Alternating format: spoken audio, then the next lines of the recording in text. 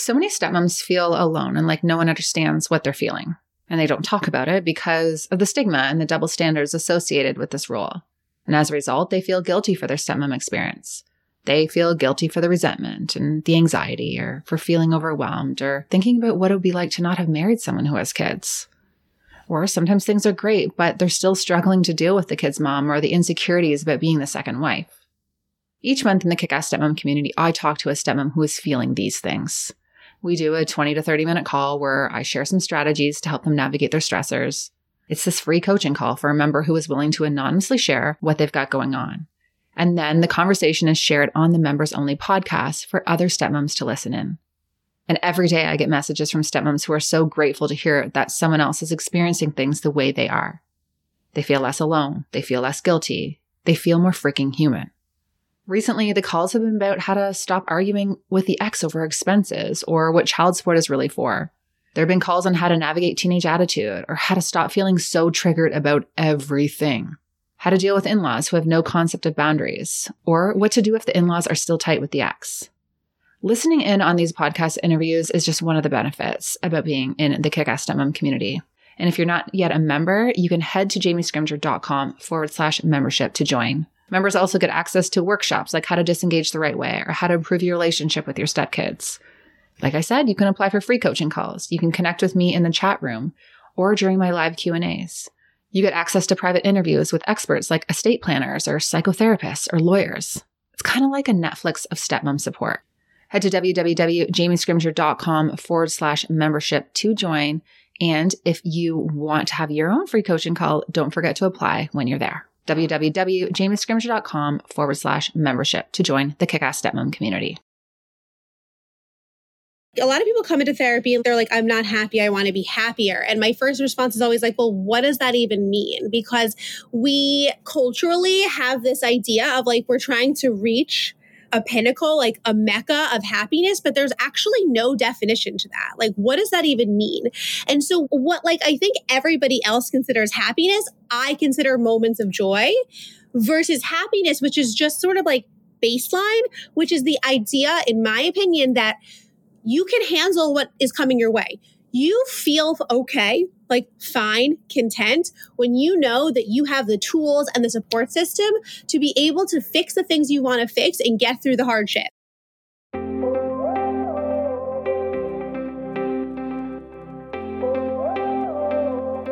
Hey, it's Jamie Scrimger. When I became a stepmom, I quickly realized that while moms are encouraged to keep it real, there's a big double standard when it comes to stepmoms. So I decided to start the conversation myself. Thriving as a stepmom doesn't just come from conversations about being a stepmom, though. Here, we dive into marriage, relationships, personal growth, and more. My mission? Inspire you to live a kick-ass life while bringing you along as I create my own. This is the Kick-Ass Stepmom Podcast.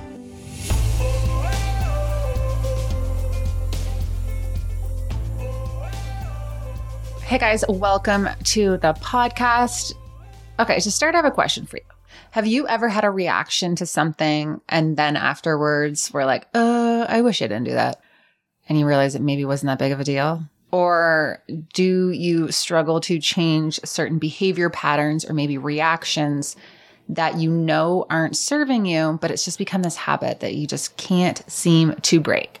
Well, I know that I can raise my hand yes to both of these, and I'm pretty sure that I am not alone here. And so today's guest is going to help us change those patterns. Today's guest is Maddy Ellberger. She is a New York State and Florida licensed therapist, and Maddy provides a variety of evidence-based treatments, including cognitive behavioral therapy, CBT, and dialectical behavior therapy, DBT.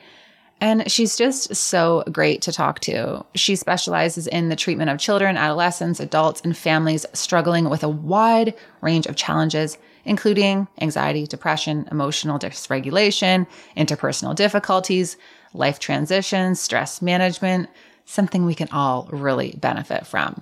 So in this episode, we talk about healthy coping mechanisms, how to change behaviors that aren't serving us, how to manage reactions that we aren't proud of. And she also talks about why she believes that venting is just not an effective strategy for dealing with stress, which I thought was really interesting.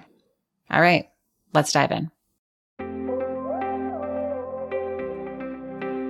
Maddy, welcome to the podcast. So excited to have you. Thrilled to be here. Very excited. Thank you for having me. Yeah, I was going through this morning, just a bunch of stuff that I wanted to go over with you because, so many different situations come up for stepmoms when it comes to managing reactions, trying to change our mindset, dealing with stressors, maybe getting into patterns of responding to things in ways that, when you wake up in the morning, you're like, kind of wish I didn't do that one. So before we do, I would love if you could just kind of introduce yourself to my crew. Sure. I'll give my little elevator pitch. My name is Maddy Ellberger. I'm a cognitive behavioral and dialectical behavioral therapist in New York City. I was trained at Columbia doctorally. I got my master's and then doctoral training at Columbia University. I run a private practice here in New York City in Union Square. I see patients in person. I see patients online. I wear a lot of hats. I also teach at Columbia. I supervise students. I'll mentor and supervise and provide kind of like the weekly, let's check in and talk about your cases for new clinicians. I do lots of stuff that has to do with trauma, aside from my DBT stuff, which is really my bread and butter. I'm also big into trauma therapy, OCD, and mindfulness. So I would love to start by talking about, I think a lot of us want to change our reactions and our thoughts about different situations, right? Stressful situations in our lives come up. We either respond in ways that we're not proud of, or we, feel consumed by the extra stress. Sure. Can we talk a little bit about ways that we can, manage that and try to change our behavior? Absolutely. So this is a great question, particularly because I'm a DBT person, right? And so if you're talking to somebody who's more of a CBT person, they might have a slightly different answer or basically saying the same thing, which is essentially, how do we act different? How do we respond rather than react in situations that tend to bring up the intensity of certain emotions, whether it be anxiety, guilt, which oftentimes looks like anger. Right? We feel bad about something. It might come out as like being defensive or snarky, right? Or our kids might be defensive or snarky.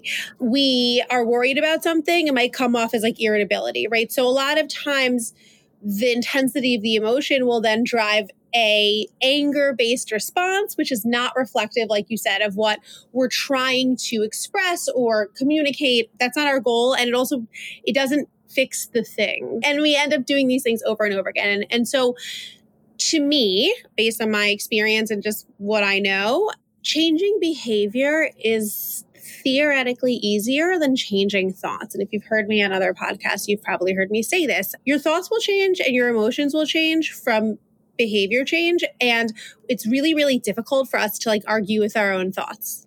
Us human beings are always going to find a way to find some evidence that confirms our bias, right? Or our belief. And so what we actually need to do is prove ourselves wrong or prove ourselves different in order for us to learn a new behavior. So that's kind of the DBT general approach is behavior first, everything else will follow. And so when we're talking about behavior change, or we're talking about different responses and learning a new behavior, learning a new habit, the first thing we need to do is pause on the other thing, whether it's the yelling or the storming out or the immediately responding to a text or immediately calling our partner or spouse and being I have had enough of it, whatever it might be, right? Mm-hmm. That's step one. We have to learn to not engage in that before we can replace with something more effective. And that's because when we're in what we call in DBT, a red zone moment where we're our emotions are at a 70, 80, 90, 100, freak out mode, or as I like to call it to my patients, when you're in Chernobyl level crisis, you're not doing anything great in Chernobyl level crisis. And so we don't want to problem solve. We just need to stop. Mm-hmm. Stop the thing that we usually do, right? So that's step one. And we have lots of distress tolerance skills for that. And so it's essentially, how do you bring your mind and your body, so again, behavior, to something else? It's not necessarily going to make you feel better. It's just going to stop you from doing the ineffective thing, the thing that's not working for you. And once you have a handle on being able to redirect yourself and continue to maintain that redirection instead of acting on a behavioral urge, right? to yell, to scream, to text, whatever it might be. Once you have that under control, then you can figure out how to fix the thing. So how to actually communicate what you're trying to communicate, how to solve whatever the problem is in a way that's going to be reinforcing of more like longer lasting change. That just can't happen until we stop doing the thing we don't want to be doing that we still do anyway. So that's kind of the general version of this, because there's a gajillion skills that I could give you. But does that somewhat answer your question in a very long-winded way? Yeah, for sure. And, in my program, I have a program for stepmoms. It's called Redefine Stepmotherhood. And I talk to stepmoms about the importance of, being proactive with your reactions. So like looking back and being like, okay, so last time the ex did this, or last time my stepkids did this, this is what happened. This is how I responded. And it's like, okay, well, is that working? Like, did it help the situation or did it make matters worse? Okay, what am I going to do next time instead? And it's easy to, say that when you're not all activated, right? But when you're in that moment and you're feeling super triggered, getting yourself to the place where you are like, okay, I'm not going to respond to that text, even though you have like a big long paragraph written, or you want to like call your partner and just like let it rip.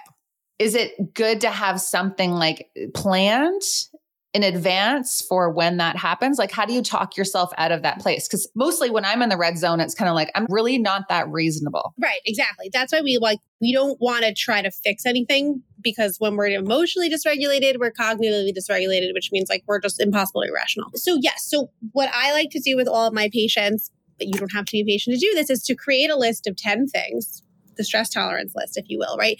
10 different things that you will do in the moment instead of the thing that you don't want to be doing. So first and foremost, you need to identify like, okay, the actual thing that's not helpful here that I keep engaging in because it feels good in the moment is the texting or is the calling. Identify. Here are 10 things I'm going to do when I'm in situations that I tend to respond this way, or I feel myself, I notice thoughts and emotions that are leading me towards responding this way. So you kind of have to do a little bit of pre-work, to like figure out what it is you want to change and what are some of the things that bring on this situation. And then I say 10 things, 5 minutes each at least, because that's 50 minutes of not acting on an urge. And if you can make it 50 minutes and you're being, relatively mindful, which means present with whatever it is that you're choosing to do instead, you're putting time and distance between you and the triggering situation and the urge, making it less likely for you to engage in the thing, again, that you just don't want to be doing. That's just not working great. And if you need more time than 50 minutes, if you still feel that same level of intensity of emotion, well, then do the list over again. But again, I'm very mindful to say we're not engaging in this stuff not to make ourselves feel better.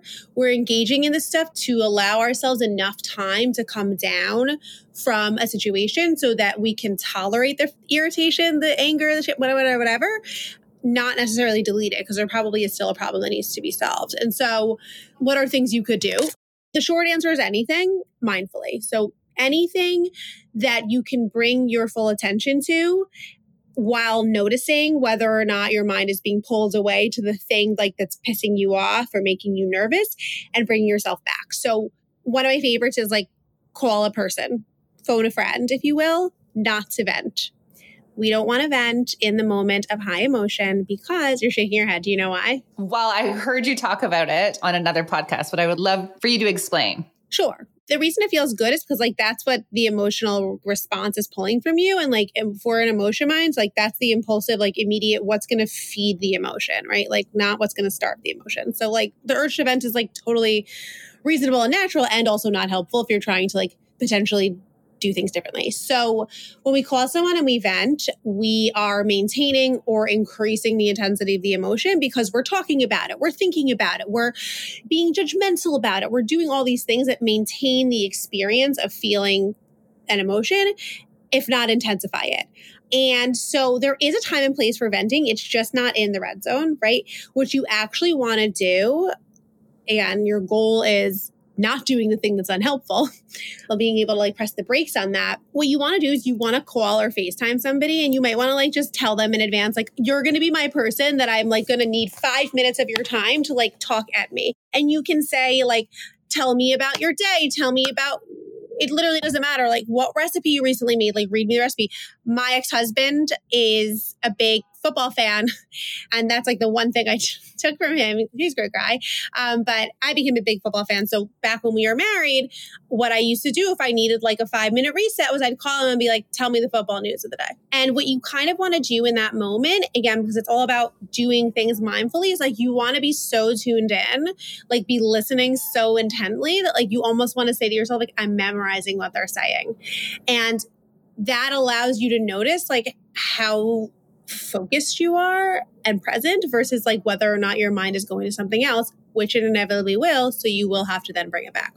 Does that all make sense? Mm-hmm. No, for sure. Now I can hear people listening and their response would be, well, easier said than done. When I'm really pissed off about something, or if, you work with people who are like self-harming, who have like, a lot of very troubling behaviors that can be damaging. So how do you help them overcome, like, we're talking like huge emotions here. Sure. What does someone do when they're struggling? Is that why there's so many things on this list? Yes. That's why there's so many things on this list. That's why also, like, if you're a person with big emotions, whether you are diagnosed with borderline personality disorder or not, or you're just like a person who like is sensitive. Like I'm definitely like a big sensitive person, right?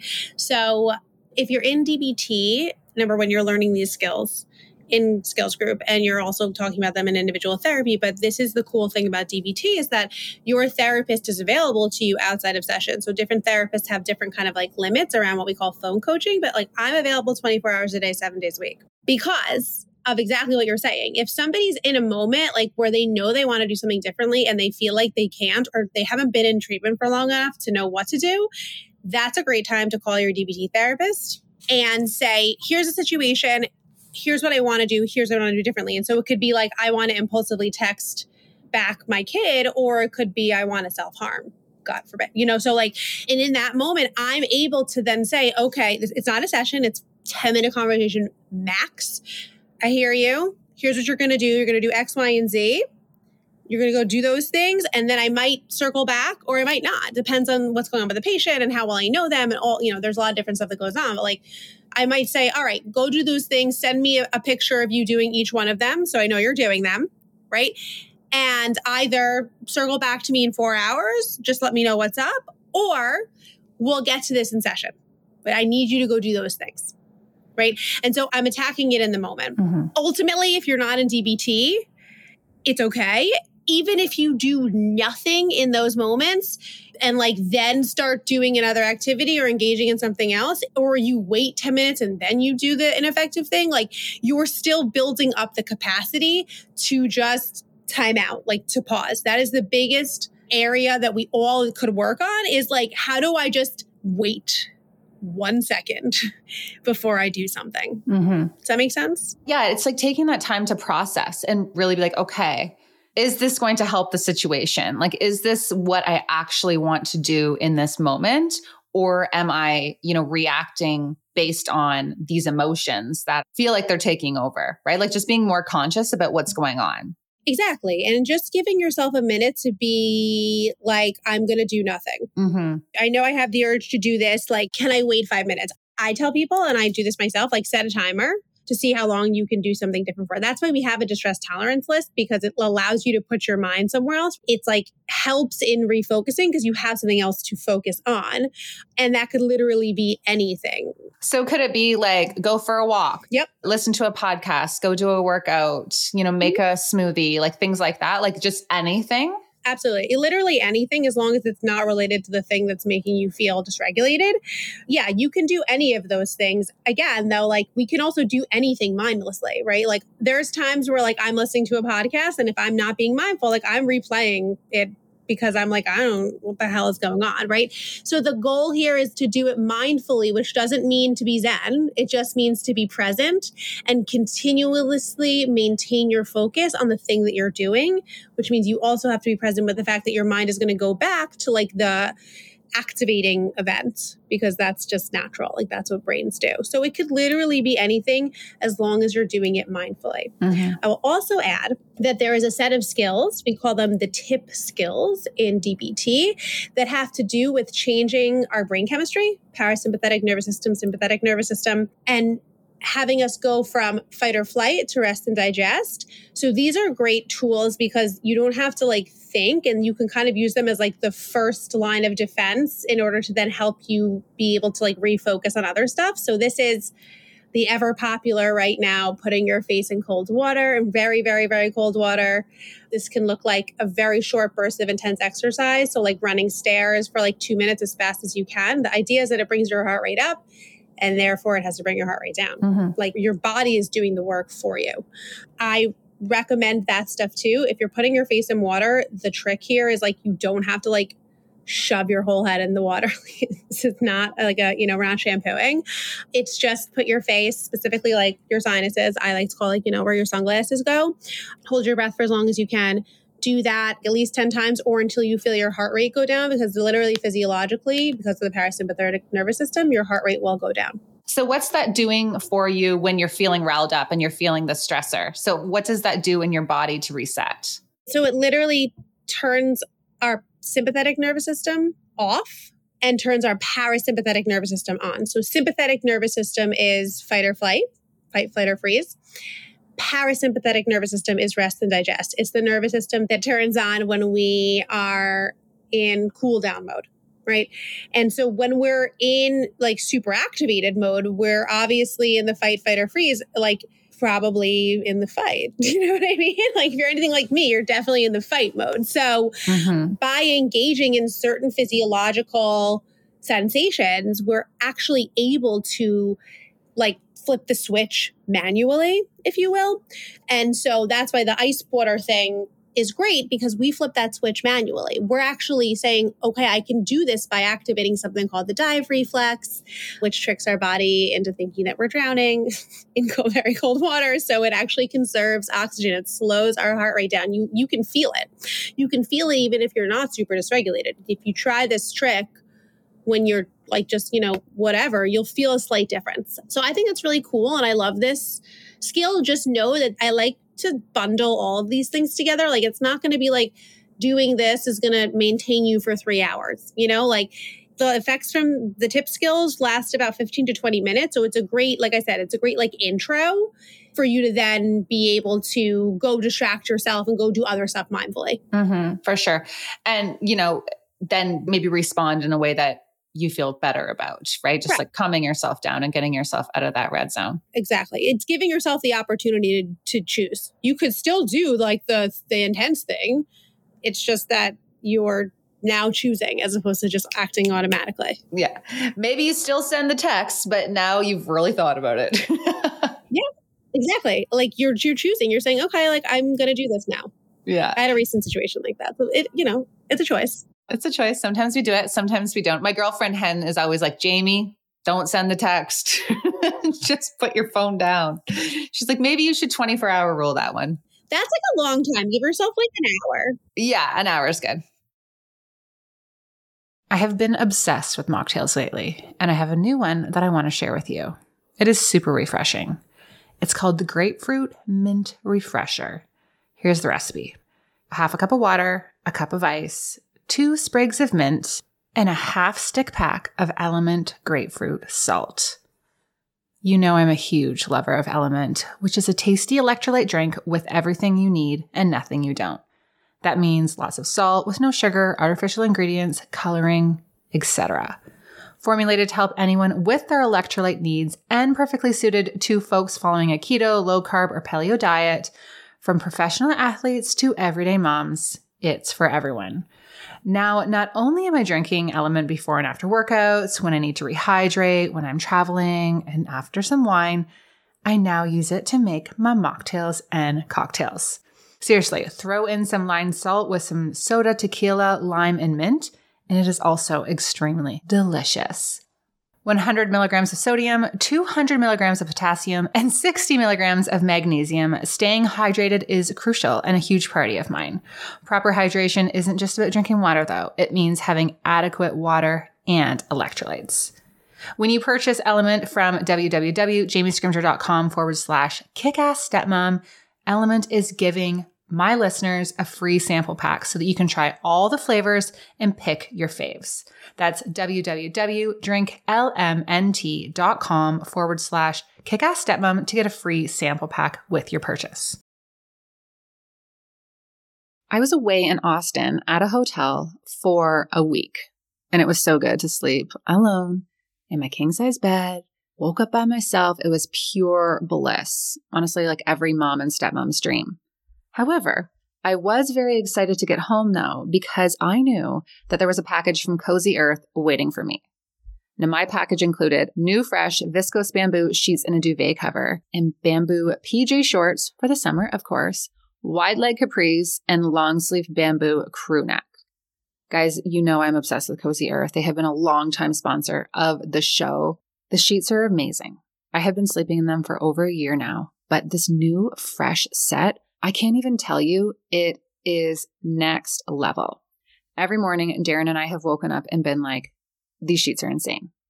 As always, the PJs and loungewear do not disappoint. So comfortable, wash amazing, look good, feel good. Because when I'm in comfy clothes, I want to look somewhat put together. And Cozy Earth helps me achieve that.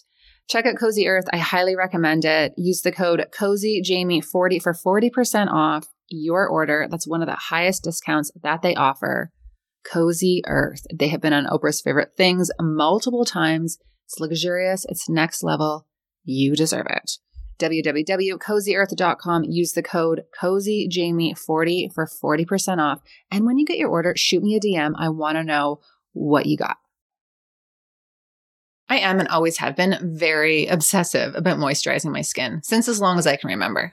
I love getting out of the shower and just putting on a good lotion. And I always moisturize my legs and feet and arms and my whole body before I go to bed.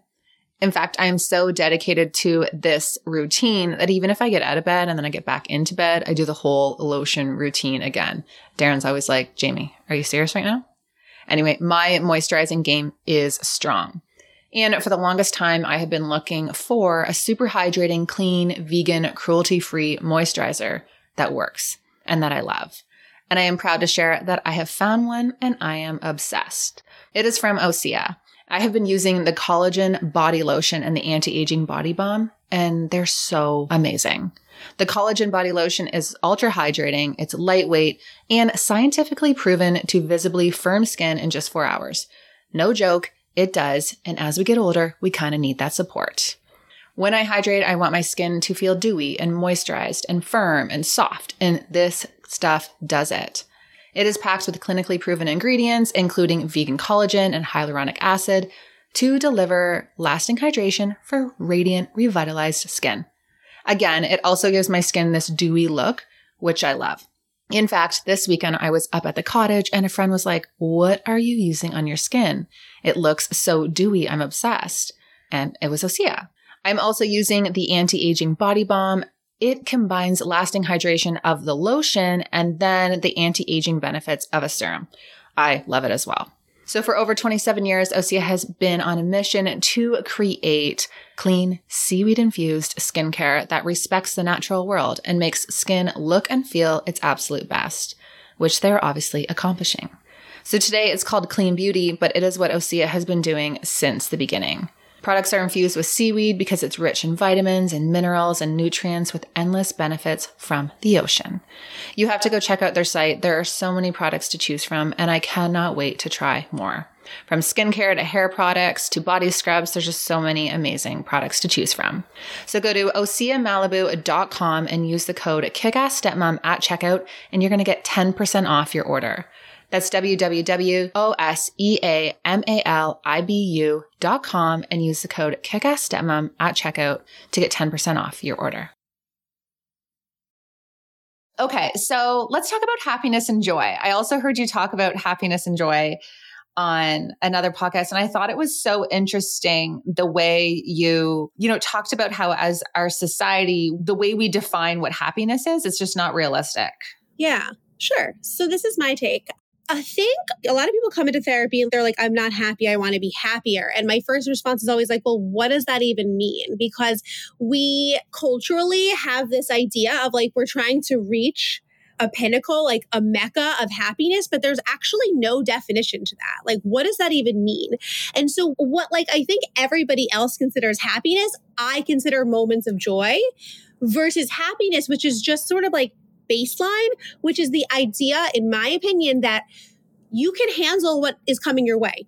You feel okay, like fine, content, when you know that you have the tools and the support system to be able to fix the things you want to fix and get through the hard shit. Like, that's just the bottom line.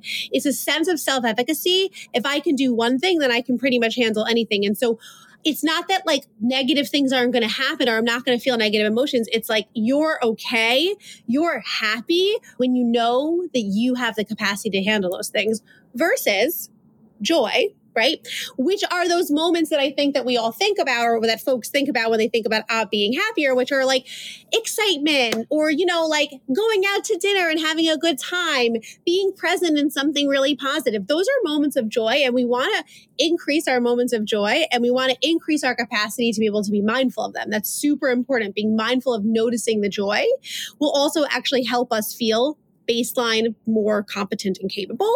But we punctuate our life with joy. We can't maintain joy. Like, that's not a state of being. And if you're like struggling with depression or anxiety for a really long time, you create this like, you know, mecca of happiness that is actually not real and continues to reinforce like your thoughts and feelings that aren't working for you. And so it's, how do I build a life where I know I can handle the BS that comes up in life, because we can't control pain. It just happens.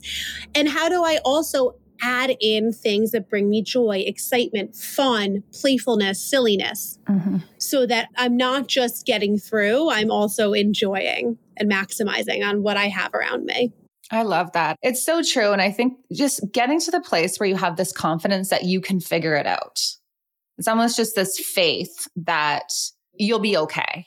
Right. And I think for me, like, that's the feeling of happiness. That's the feeling of contentment and even just like confidence in life. So it's like, even when shit goes wrong or even when I'm really struggling with something, I know I'm good. Like, it'll be fine. Yep. Is that what you mean? That's exactly what I mean. It's like, it's not that you won't feel the sadness or the anger or the frustration or the anxiety. It's that you know that you can get through it. Do you think people have the expectation that there is going to be none of that in life, that they can get to the point where there isn't the frustration and the anger and the sadness? Is that like a goal? And that's why people are feeling so frustrated? I don't think intentionally. I don't think anybody thinks when I say that out loud, you know, people are like, well, yeah, duh. I think though that what we're communicating to ourselves is like, I'm not happy and like, there's not enough good stuff in my life. And by the way, that could be true. Like, you might need to increase good stuff. But first, that also means you need to, at the same time, be able to handle the other stuff, because you won't be able to access the joy or increase it or create it without knowing that you can handle the other stuff that gets in the way. Human brains are primed, like, we're created to like remember negative stuff more strongly. It is actually an effort to create more joy. And if you can handle and you can problem solve and you can get through negative things, you're going to have more joy. But so I don't know, it's that people really think they won't have any pain. I think it's that like people think that maybe they'll have less pain or like that they will care less about things. It's really not about that. I don't want anybody not caring about things, and I don't want anybody not experiencing a full spectrum of emotions. That's the human experience. I want people to know that they have the capacity, they have a hand in their life. They have a capacity to control what they can control and manage that. And ride that out. Yeah. You know, I find, especially in the step family space, mindset is a really big struggle for a lot of, you know, people in my community, stepmoms. I get a lot of questions and saying, okay, how do I change my mindset around my stepkids or my mindset around my step family? Or I'm feeling resentful because, you know, the ex is doing this and I just can't shake this feeling. And how I feel about this. They just want a different mindset. And I talk a lot about mindset in my work, and it's something that I really focus on. But I also do have naturally a positive mindset, so I can kind of go there more easily. What advice do you have for people who, like, let's say for an example, the stepmom just dreads their stepkids coming over. You know, they have a terrible mindset about it, but they don't even know how to change it. So, couple different things, right? Your overall goal is to change through behavior. Changing a thought, like you said, unless you lean towards like positive mindset, changing a thought is really, really hard. We can't really think our way out of things usually. And I think another important piece to this is like the thought is being driven by some emotion. Like this is a learned response somewhere along the way, right? So what we need to do in order to be effective is identify like, what does resentment mean, right? We throw these words around, we use these labels and like, we don't actually know what that means. Like what emotions are inside resentment? Is it anxiety? Is it guilt? Is it shame? Is it anger? What combination of those things? What are the thoughts that are fueling that? Or what are the things that have happened that have led you to feel this emotional experience and have these beliefs? Like, is it, I think the kids don't like me, or I don't know how to act on them, or I don't feel adequate around them, or they're not kind to me? What are the thoughts that are driving these things, right? And then once you have this data, and I'm like, we want data. We need data on our lives. We can't just say, I don't like this, I resent it. It's not giving us enough information to change it, right? Once you have that data, you have that information, then you can figure out what to literally do. And that's how you change your mindset, is actually by doing things differently, responding in a different way. So whether it's like, I don't know how to act around these kids, then I have to learn, let me talk to Jamie, let me talk to other folks in the community. Let me talk to other people who have kids this age who I'm comfortable speaking with, who I feel accepted and validated by, to be able to say, what the hell do I do with a kid this age? I just feel like I lack the knowledge and then I get really anxious and I hate it, right? So that's problem solving. Or like fake it till you make it sometimes. There's a whole set of skills in emotion regulation called opposite action, right? So if you get like really frustrated with the kids, like maybe what you need to do is like act opposite. So like approach them with kindness. Like when you think they're being really annoying, because like kids can be really goddamn annoying. I used to do peds until I was like, I actually like working with the parents better. So just saying, love kids, adore, obsessed, don't have them yet. Hope to get remarried and have my own kids. And like they can be goddamn annoying. And if you haven't raised them from birth, it's hard sometimes, right? So perhaps when the kid is doing something really annoying and you want to pinpoint what that is, you either take a pause and you say, I'll be right back. And then you like go into the bathroom and do the tip skill maybe, or just give yourself a minute, or send a text to a friend and be like, I'm going to kill this kid. Now I have to go back out there. Maybe you act opposite and you approach the kid with kindness. When they are whining, you're like, wow, you seem so upset. It must be so hard to be upset like that. Like you sort of sometimes have to fake it till you make it. But again, you want to give yourself the data. What are the emotions? What are the thoughts that are driving these things? And then you can lead with behavior. And obviously learning requires doing something more than once. So don't think that if you do something once, then it's, solidified. We have to take the time to actually consistently do the thing. Mm-hmm. I love that. And I think it's really important to just acknowledge your emotions and be like, yeah, this is how you feel things, right? This is how you're experiencing things right now. Because I think often we get to the point where we're like, okay, well, I should feel more positive. And then you start to have these feelings of guilt and shame about the way you're experiencing a situation. And that doesn't help things either, Nope. right? Even just owning, okay, like you're saying, collecting that data. Why do I feel this way? Okay. How do I want to act in order to change this situation? I think it's a lot easier than making yourself feel bad for feeling the way you're feeling. Sure.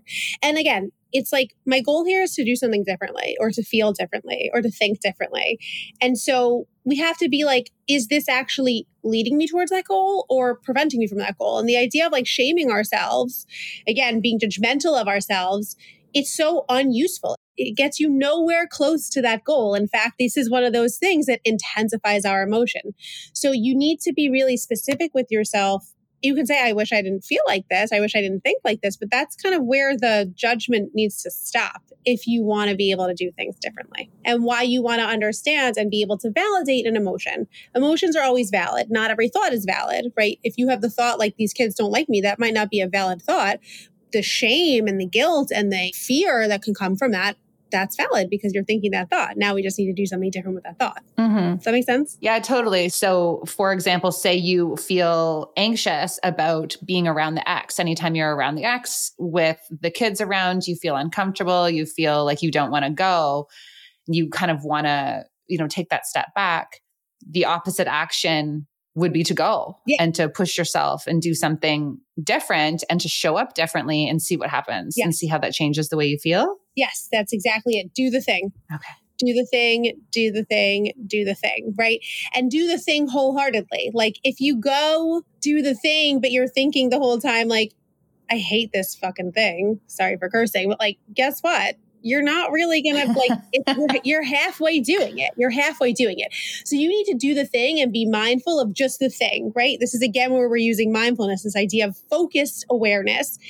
When you find yourself thinking about like not enjoying this event or this, the circus, the park, the this, whatever, right? You have to notice that and bring yourself focus on one thing, right? Do the opposite to what that thought is saying. Like go sit on the seesaw with the kid or, talk to another mom in the park or throw yourself into the experience. It's going to be a faster learning or unlearning of the negative thought and relearning of like the positive or like neutral if you are fully engaged or what we call all the way in CBT.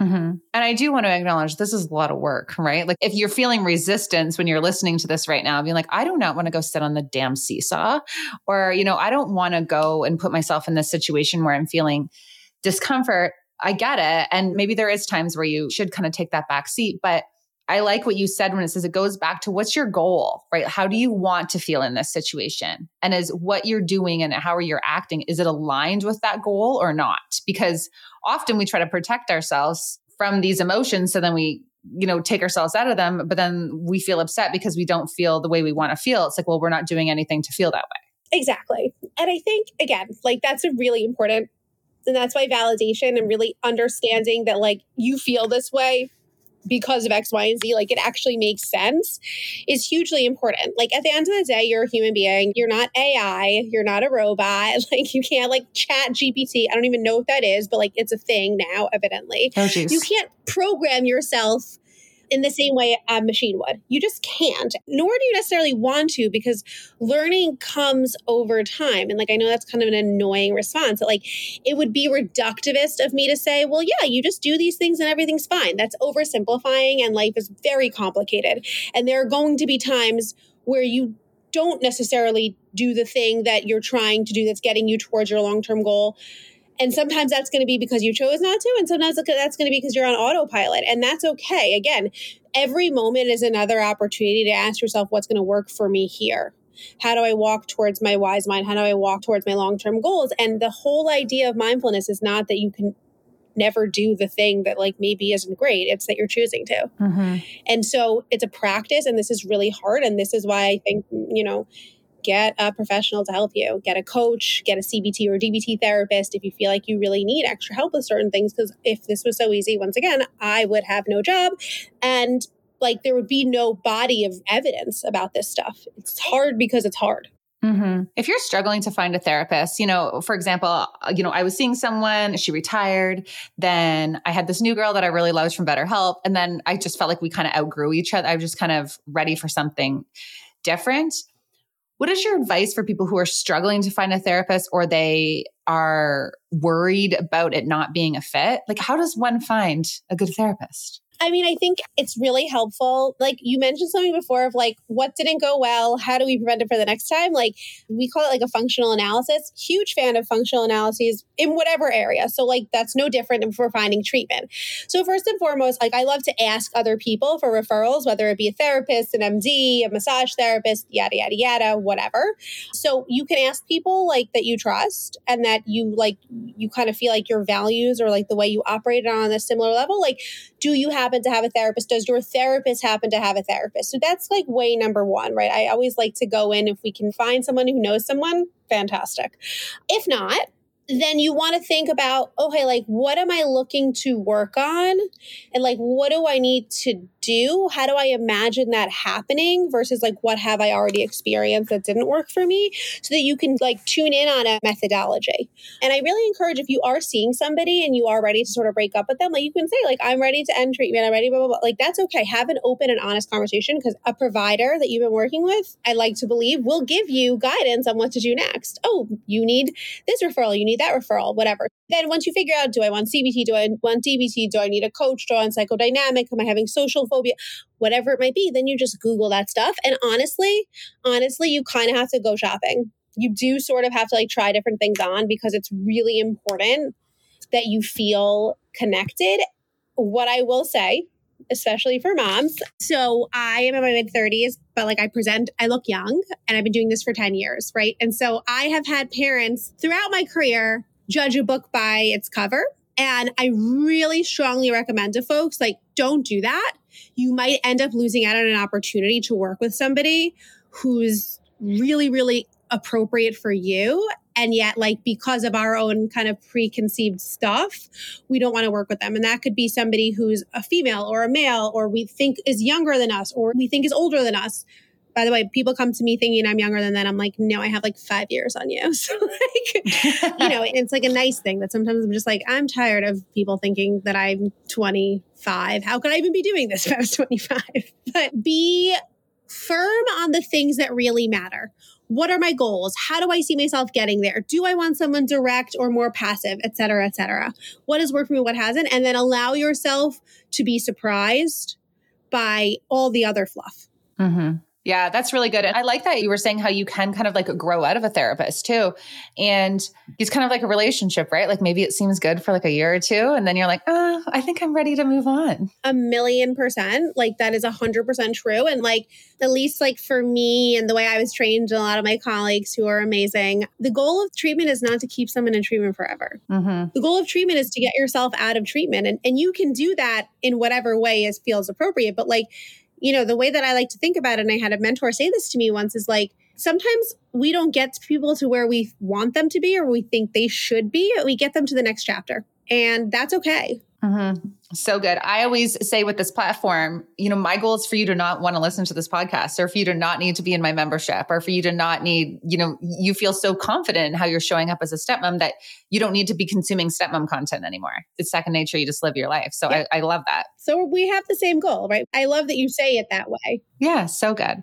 Well, thank you so much, Maddy. You have been such a breath of fresh air. And I know that everyone is going to be so just, taken back by your approach, because I do think it seems very common sense, but it's so much harder than it sounds like it is going to be. And then you get in it and you're like, oh, okay. Yeah. It's definitely a challenging thing to do. But, if we do want to change our behaviors and change how we're showing up in these situations, this is the answer. Absolutely. It's easier said than done, and it's still doable. Yes. Love it. Where can everyone find you, Maddy? So you can find me on my brandish new, not very brand new, professional Instagram. That is Millennial Mindfulness Doc, because I am a millennial. I am an older millennial, but I am a millennial. Mindfulness Doc, DOC. That's my Instagram. My website and my private practice is Downtown Behavioral Wellness. It's all on my Instagram. My email is there. Feel free to check out my website, contact me through a website. If you're looking for a referral, if you're thinking about treatment and you're in New York State or Florida, reach out, ask me questions. I'm happy to provide referrals. I'm happy to see if I'm a good fit for you. And that's that. I love it. And I love that you started to branch out and start to do the Instagram online thing, because, you're definitely a wealth of knowledge. And I think it's very relatable, right? You want to get information from someone who you can see yourself in. And I think that's what you bring to the table. I appreciate that. I try to be. I mean, I'm just as much a regular dysregulated gal as the next person. So I really use this stuff, and I'm glad that I can create a space where people actually have access to things that could work, that aren't, minimizing how we feel. Yeah. We're all just figuring it out as we go, right? Amen. All right. Thanks, Maddy.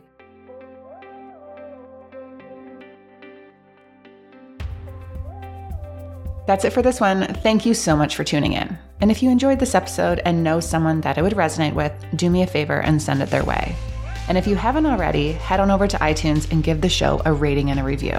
I am so passionate about opening up the conversation about blended family life and debunking the stigma that comes with being a stepmom. And you sharing this podcast helps me do just that. Now, if you're craving more podcast episodes and interviews, would like to connect with me and get access to workshops like how to disengage the right way, how to improve your relationship with your stepkids, how to talk to your partner about your stepfamily stress without causing a big arse fight, and more, you have to check out my membership, the Kick-Ass Stepmom Community.